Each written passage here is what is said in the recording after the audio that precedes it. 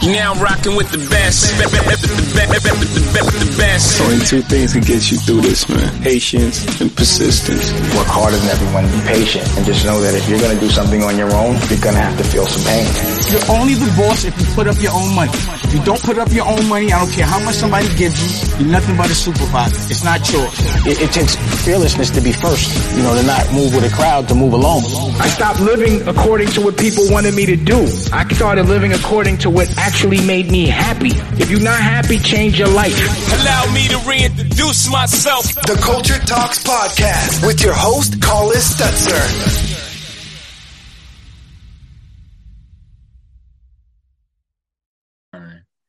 Good afternoon, ladies and gentlemen. It is your boy, C-I-double-Z-Y, your day live action, Kansas City, Missouri. And we are back again with another episode of the Culture Talks Podcast, where we jump on and talk to dope creatives of color, dope entrepreneurs and businessmen and women of color, and just try to have some conversations that not only inspire the listeners, but also provide a look into the lives of the people that you're a fan of, or the lives of the people that you follow. I find it funny that we spend a lot of time on social media following people, but we really don't know anything about them besides what they post. So this is really just an opportunity for you guys to tap in with our guest today. And with that being said, I'm gonna go ahead and let her introduce herself. Hello, everyone. My name is River. I am a artist and organizer in Kansas City. Yeah. Amazing. Thank you for being here today. I know I told you before the show started, but we'll go ahead and tell you again, we're grateful to have you here. All of our listeners are, as I told you before, a lot of them requested for you. So this is one of the, I think only one of two episodes out of like 60 something episodes I've done where people have actually been requested to be on the show. So you are amongst a select few. With that being said, my first question of the day is, do you know the story behind why you were named River? I do. It's not really like one singular story.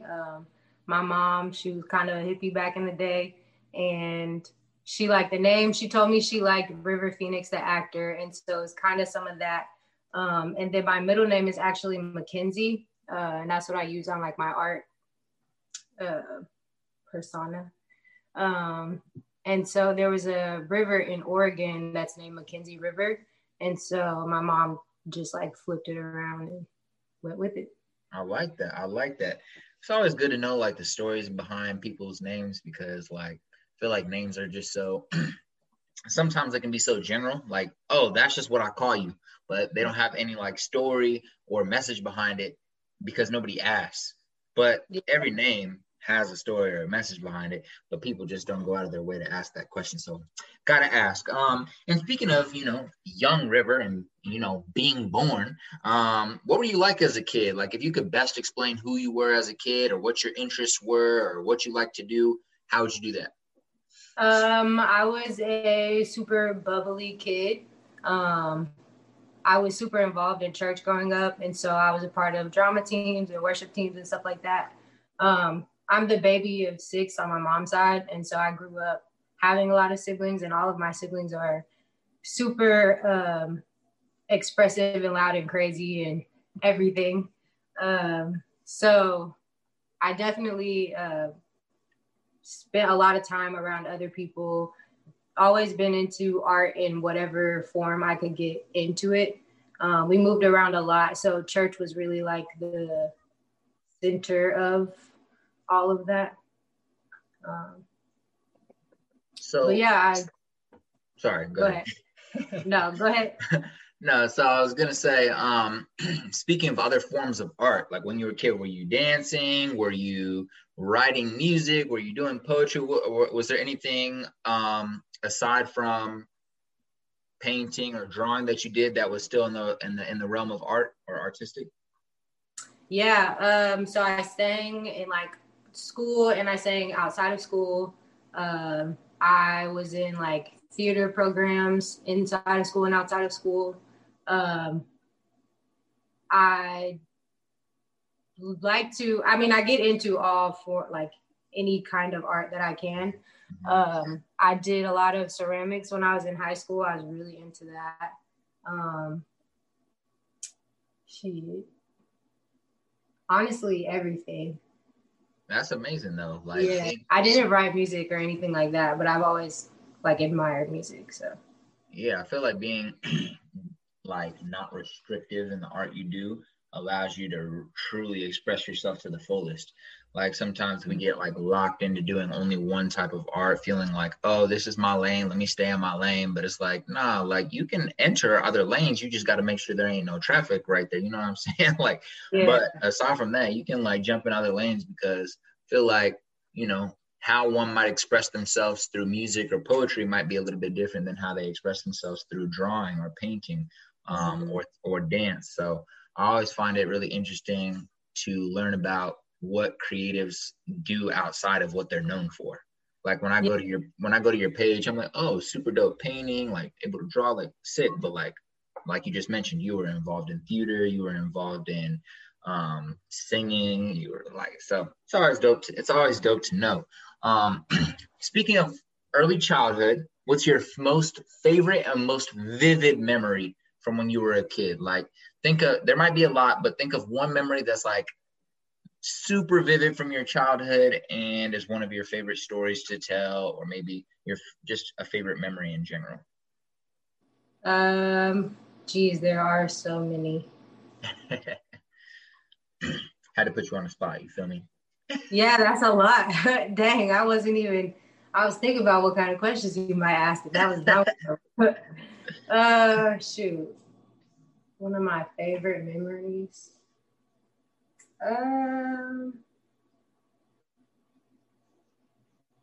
It's like a favorite memory because it's nostalgic, but like in retrospect, it's not a favorite because it's like an ideal situation. But me and my siblings lived in this place called TV Walk-ins when I was little, and we were part of the Boys and Girls Club, and there was like a little community room center or whatever that we were able to like use and shit like that. And so it's like a favorite memory, but it's also traumatizing because they like themed a party after the movie Beetlejuice, and I had like a really weak stomach, and they forced me to watch the movie, and so I was like terrified in that moment. But like I was also just with all my siblings kicking it, and it's just like one of those moments or places and times where I like revert back to when I'm like craving, you know, that like just nostalgic feeling or like childhood feeling. Hell yeah. But I do have a question. What is what is the movie Beetlejuice about, or what is that?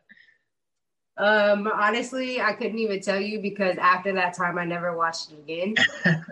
I just remember that it was like gross and there was bugs and it was scary to me. I was terrified. Like I don't remember the movie. I just remember the way that it was set up. I remember them like we had like gummy worms and all different like fucking bug candy and shit like that and stuff they made.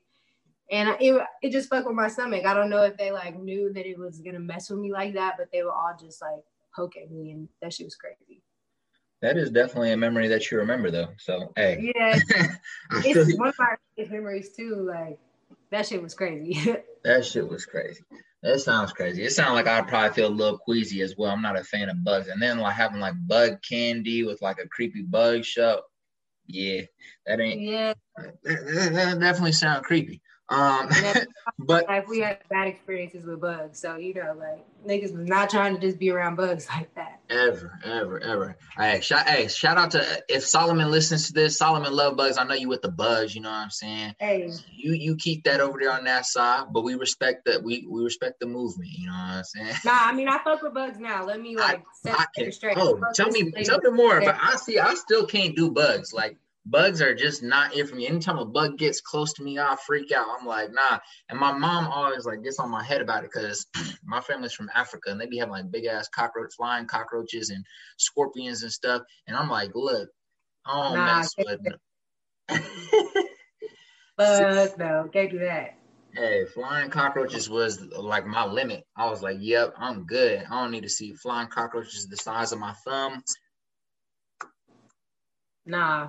I bow out. I bow out on that.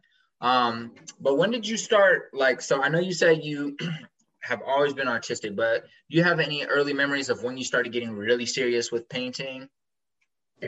I would say that I got like really serious with painting in 2016, 2017. Before that, I didn't give a fuck about what kind of products I was using or like the quality of it. It was just about getting it out. And then I went to school for a year after I graduated high school, and then I came back home. And it was like that weird, I only went for a year because I was not feeling that shit. But I came back home and it was like that weird year of my life where I was just like, I'm supposed to be in college. I was in community college, but I don't know. I was just in like a weird, stagnant kind of place, I felt like. And so I just started I go to Artist, Craftsman, and Supply in Crossroads. And I kind of just got addicted to that store, and I just got into using different products and materials and different types of paints and stuff like that. And then it just kind of went from there. So when you did go to school, what were you planning on going to school for? I actually went to a Bible college in Boston. Oh, sick. I thought I was going to be a missionary and travel and stuff. So I was like artist missionary. Aside from like the studies, how was your experience in Boston? It was cool. In retrospect, I feel differently than how I did then. I don't even want to believe how long it's been. That makes me feel hella old. But it was interesting. Like the school was in this town called Haverhill, and it was like 30 minutes outside of Boston. So it's like fucking Grandview niggas versus Casey. You know what I mean? Yeah. So I didn't spend a lot of time like in the downtown city of Boston, which I wish I would have in retrospect. But I mentally was not in a good place when I was up there. So there was a lot of things that I missed out on experiencing because I was just like so wrapped up in my head. Okay. So would that be like a place that you'd like to go back and visit or spend some time in the future? Or are you like, you know, and even outside of Boston, is there any places or cities that you really want to like create in or spend time creating in? Maybe not live there, because I know that's a strong question. There's a lot of things to consider, but are there any specific cities that you think would inspire you to just want to create? Definitely. Despite my experiences up there at the school, I do have some friends that I'm close to. And so I'll always have a connection with Boston just because of them. And it is a cool city. I would like to go up there and explore and get more involved in like the art culture that's happening up there. It's definitely different than the Midwest. I'm not crazy about the East Coast. I mean, I love it and I love the art that comes from it and the culture and stuff, but I feel like Midwest and West Coast is more my speed. I want to go everywhere. I want to create like in every city and state that I possibly can. Twitter has like opened up a world of artists from all over the place that I never would have like known about. I definitely want to be in Miami Art Basel. I want to have like a whole fucking a 7-room studio filled with all my art. Fire.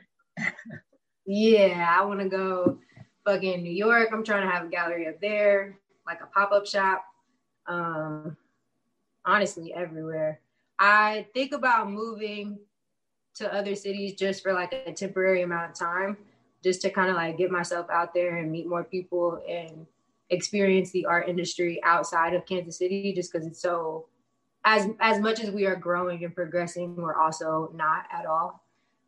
So I know that we're really behind on the curve when it comes to supporting artists and like, you know, being an artist and just trying to have opportunities that are worth it in the sense of the art world and business and shit.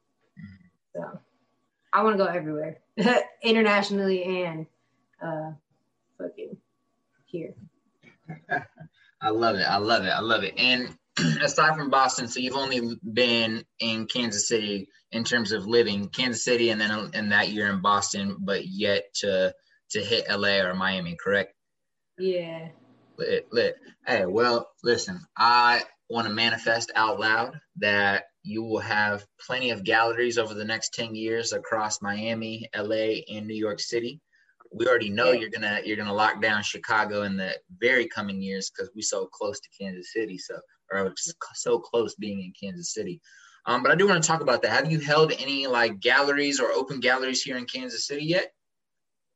I have. We're actually coming up on the 1-year anniversary of my first solo show. Hey. Entirely fucking executed by me. I was the everything. She said I was the everything. Yeah, like I take every job that comes into it. And that shit gave me a whole different outlook and appreciation for like the different roles that there are in the art world. Because curating alone is a whole job. Like, yeah, can you dive into that a little bit though? Like, what are some of the roles? Like, say somebody was to put an art show together with a team. Like, say you didn't have to do it by yourself. Like, who is gonna be needed on that team? Like, who are you looking to? Like, who's helping book the venue? Like, who? Like, how do you find the venue? What does it mean to curate an art show? Like, can you talk a little bit about the different roles? Yeah, I think it depends on the type of person that you are. Because I do one mic stand and I do organizing and stuff like that, I kind of enjoy being both the artist and the organizer, if that makes sense. Yeah. But sometimes it's nice to just get to be the artist because a lot of times, I mean, not even a lot of times, most times, artists have 10 million things going on in their brain at one time. Right. And so like, it never fails, no matter how much I prepare, like the day before or the day of, I find myself scrambling, having to get 20 different things in order, like that should have been done already or that I thought I had prepared, but then I changed my mind. So definitely I would recommend at least having one person to help you just kind of organize your thoughts. But you definitely need I would say just like an assistant. I don't know the official names other than a curator, but like a director of operations, I guess, who could book the venue for you and like be the person who's contacting people that you want to work with or whatever. And this is also dependent on the scale that you're trying to do it. For my show, I was lucky enough to know someone who had a venue that they opened up to me to use. Kendall from Happy Apple Cafe. I don't know if you heard of them. RIP to Happy Apple, but shout out Kendall. He opened up the space for me to do it, and he just kind of gave me creative freedom to do what I wanted. But a curator is someone who decides which pieces can fit into a show and then like where they can be placed throughout the show to enhance the overall experience. And I'm sure it has something to do with selling it. But yeah, so someone who could do that, because also as an artist, like one, it takes so much time to measure, especially if you only have the venue for like one day or if it's only for like a month. And it just relieves a lot of pressure from yourself. And then having like crew members would be nice or is nice. My boyfriend Alex is always, he just has to be my crew member regardless. It's like an assigned job, it comes with it. And then I have friends who are always willing to just help. On my team, they're always just down to help. So I love it. I love it. And how did that show go? Like, what were some things that you enjoyed about it? And what are some maybe learning insights that you grabbed from it? It was a really good show. I have a tendency to, and even with the open mic, like just I'm thinking about everything that goes into the event or into whatever is happening at that moment. And it's all like running through my head simultaneously. And so I struggle sometimes to remain present and just be grounded in what's happening. So that's one, like, I mean, and noticed that about myself and other things, but that was one of the takeaways that I have for it, because there was so much of the night where all I remember was just me freaking out about like what wasn't done yet. I didn't have like the little cards with the price and the name and all that stuff put up in time, and people were showing up before I was ready for them to, and I was just freaking out. Here comes Alex now. Come join, Alex. Come join. Interview. We'll call us. Oh. But I was just freaking out. Wasn't in the moment. So that was something that was a negative takeaway. But other than that, I was really, really like happy with myself. I was really proud of how everything came together. It didn't officially have a name. That's something that is kind of notorious about me and my work, is that I don't really name things. If you see that something's named, it's either because a gallery asked me to name them or because I really was just feeling a name for it. Most of the time it's the first one though, because I really just don't. A lot of my work is a lot of things in one, and so it's hard to just name it. Tile it or put it in a box in a way. Yeah. Yeah. But the show was really successful. I was really proud of myself. I definitely underestimated like how much I would sell. And that's another weird part about being an artist, is just like commodifying it. Because sometimes like there's a level of attachment that I have to a piece just because of what it represents or what I was expressing with it. And so it was more of like having Alex and my family like push me to like really pursue my art. That gave me the fire and the push to do it, because really I just kind of would sit on it. Because selling art is such a weird exchange for me. I think it should be weird for everybody, but I don't know. Anyways, it was good though. I'm actually looking at the last couple of pieces that I still have from that show, because I sold a lot of originals. But yeah. And I experimented with like something that I want to do with my work on a large scale. And it's like sensory art therapy. Because I really admire texture. Define that real quick though, what that means. It's like ASMR, it's just textured so that it can, what's the word I'm looking for?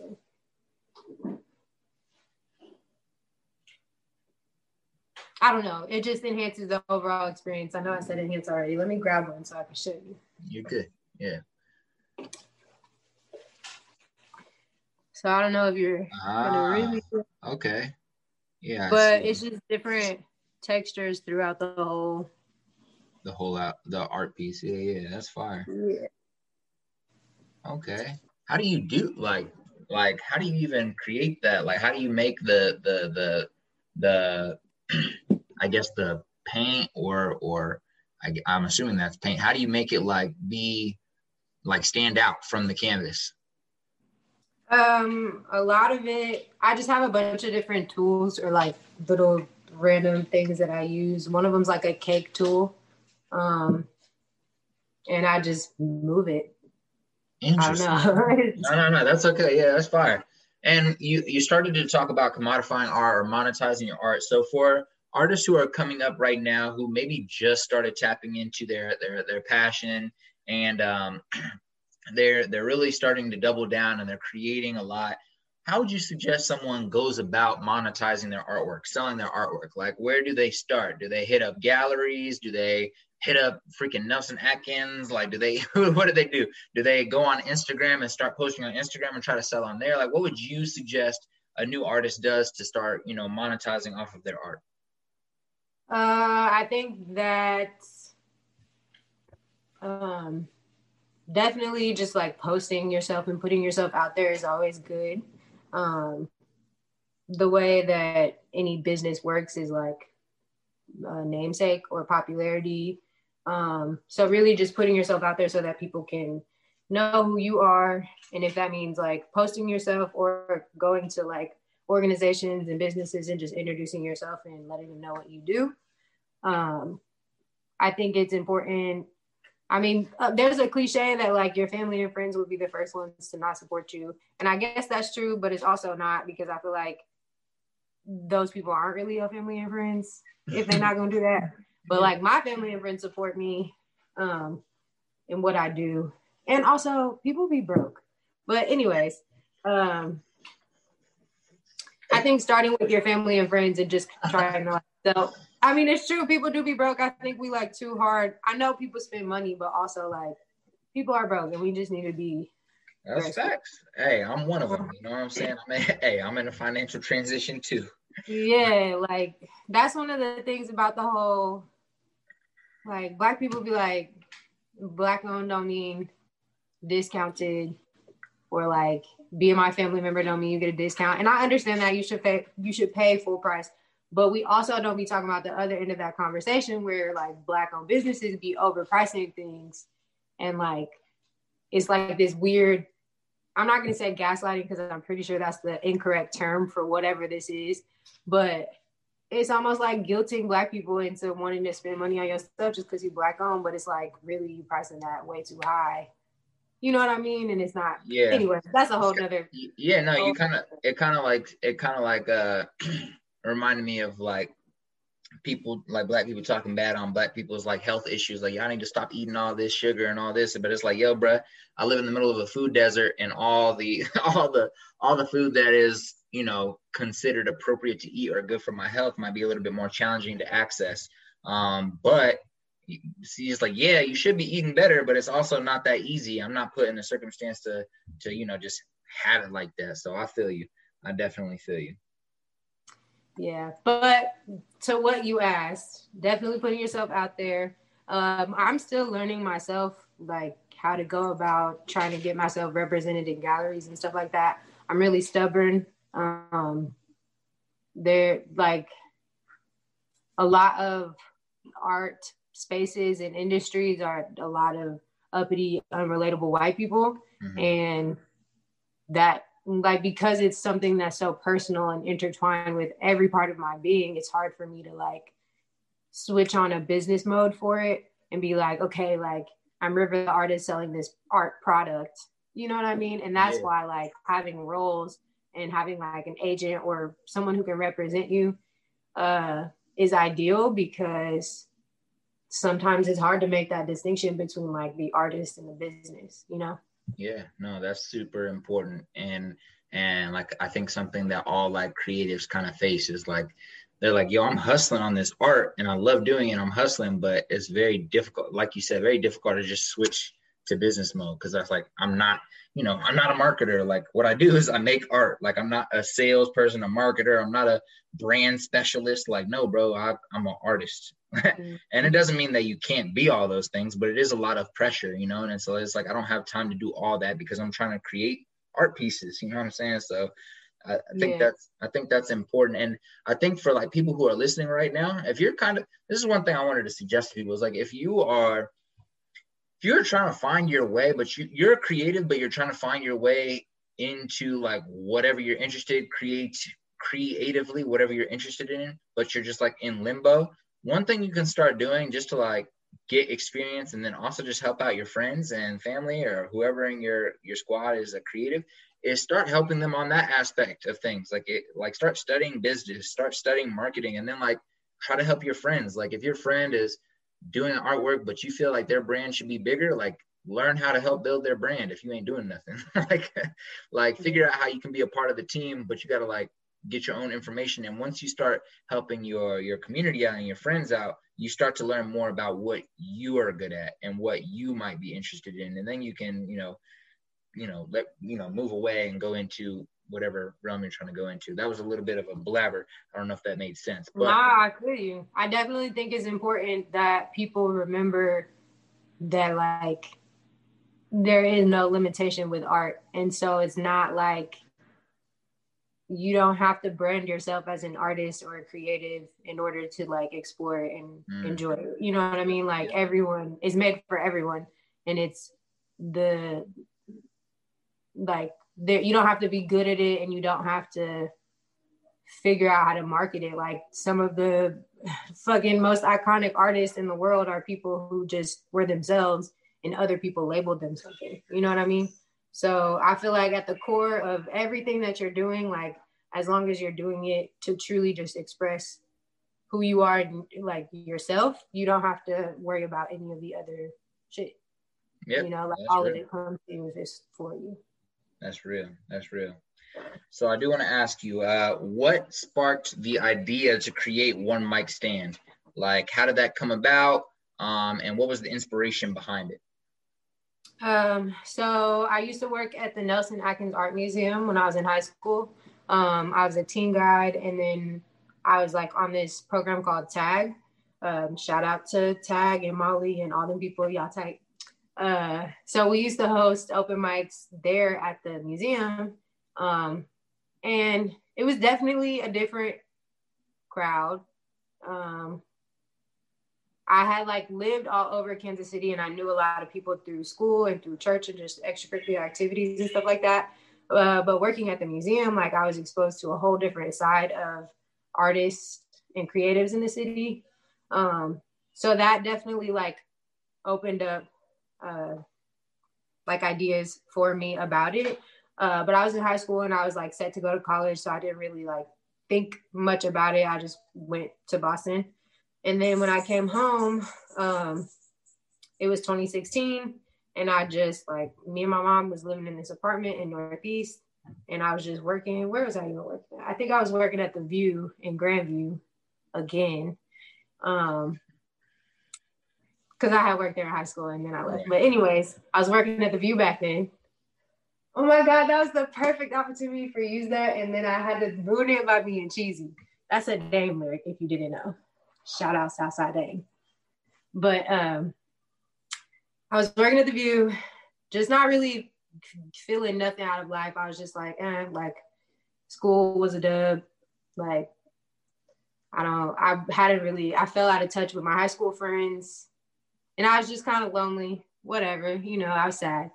And my Pablo, the guy who owns Awaze, which is now Escobar KC, he is a lifelong family friend.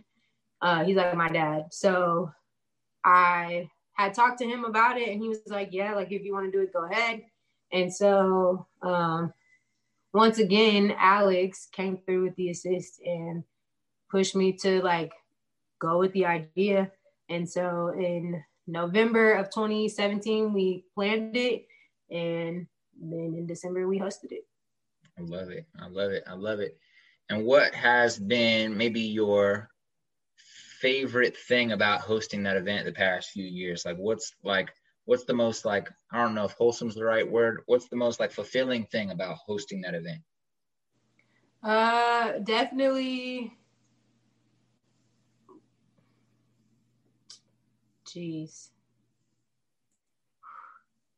The most fulfilling thing, I guess, would just be like the atmosphere that has been like created from it, that it just is now. Like it's something that is just like blossomed into this uncontainable thing. I like that. It's kind of hard to like articulate into words because it's just so much bigger than any word I think could completely embody what it is. But I guess I would just have to say the connections that have been made, like that I've made with people and that people have been able to make with each other.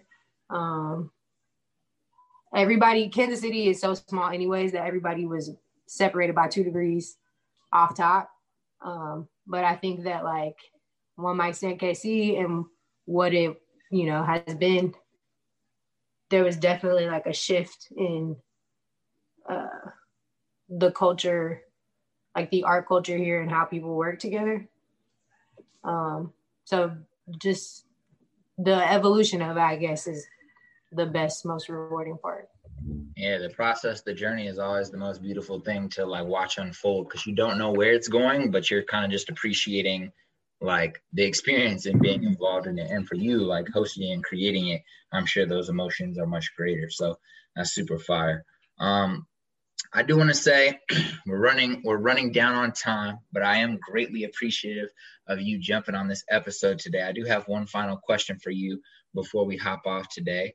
And that question is, if it was your final day on earth and you're like 110 years old and you're like sitting in a chair and your great grandkids are sitting at your feet, and all the artwork and all the videos and all the content that you put out over the past 100 years has to leave earth with you, and you now have to leave your great grandkids with one piece of advice that they'll remember you by, one piece of advice on how to live life, what would you tell them?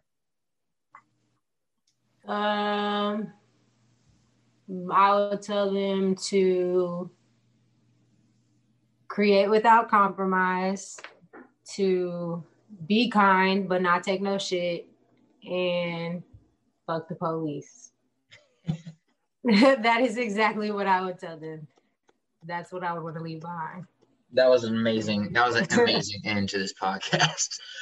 There was so much more that I wanted to talk to you about, River, that we're going to have to do a follow-up interview, whether it's an IG Live or whether it's over Zoom again. But I do want to say thank you again. Can you please let the people know where they can find you on IG? Yes, you can find me on Instagram at River Makenzi Young, RiverMakenziYoung. I know it's long, but it's cute. Or you can follow me at One Mic Think AC. You should follow both because they're both tight. So, yeah. Amazing. All right. Well, thank you so much for the conversation today.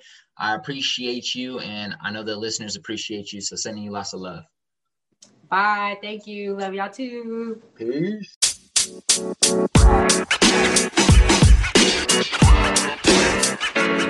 know, man.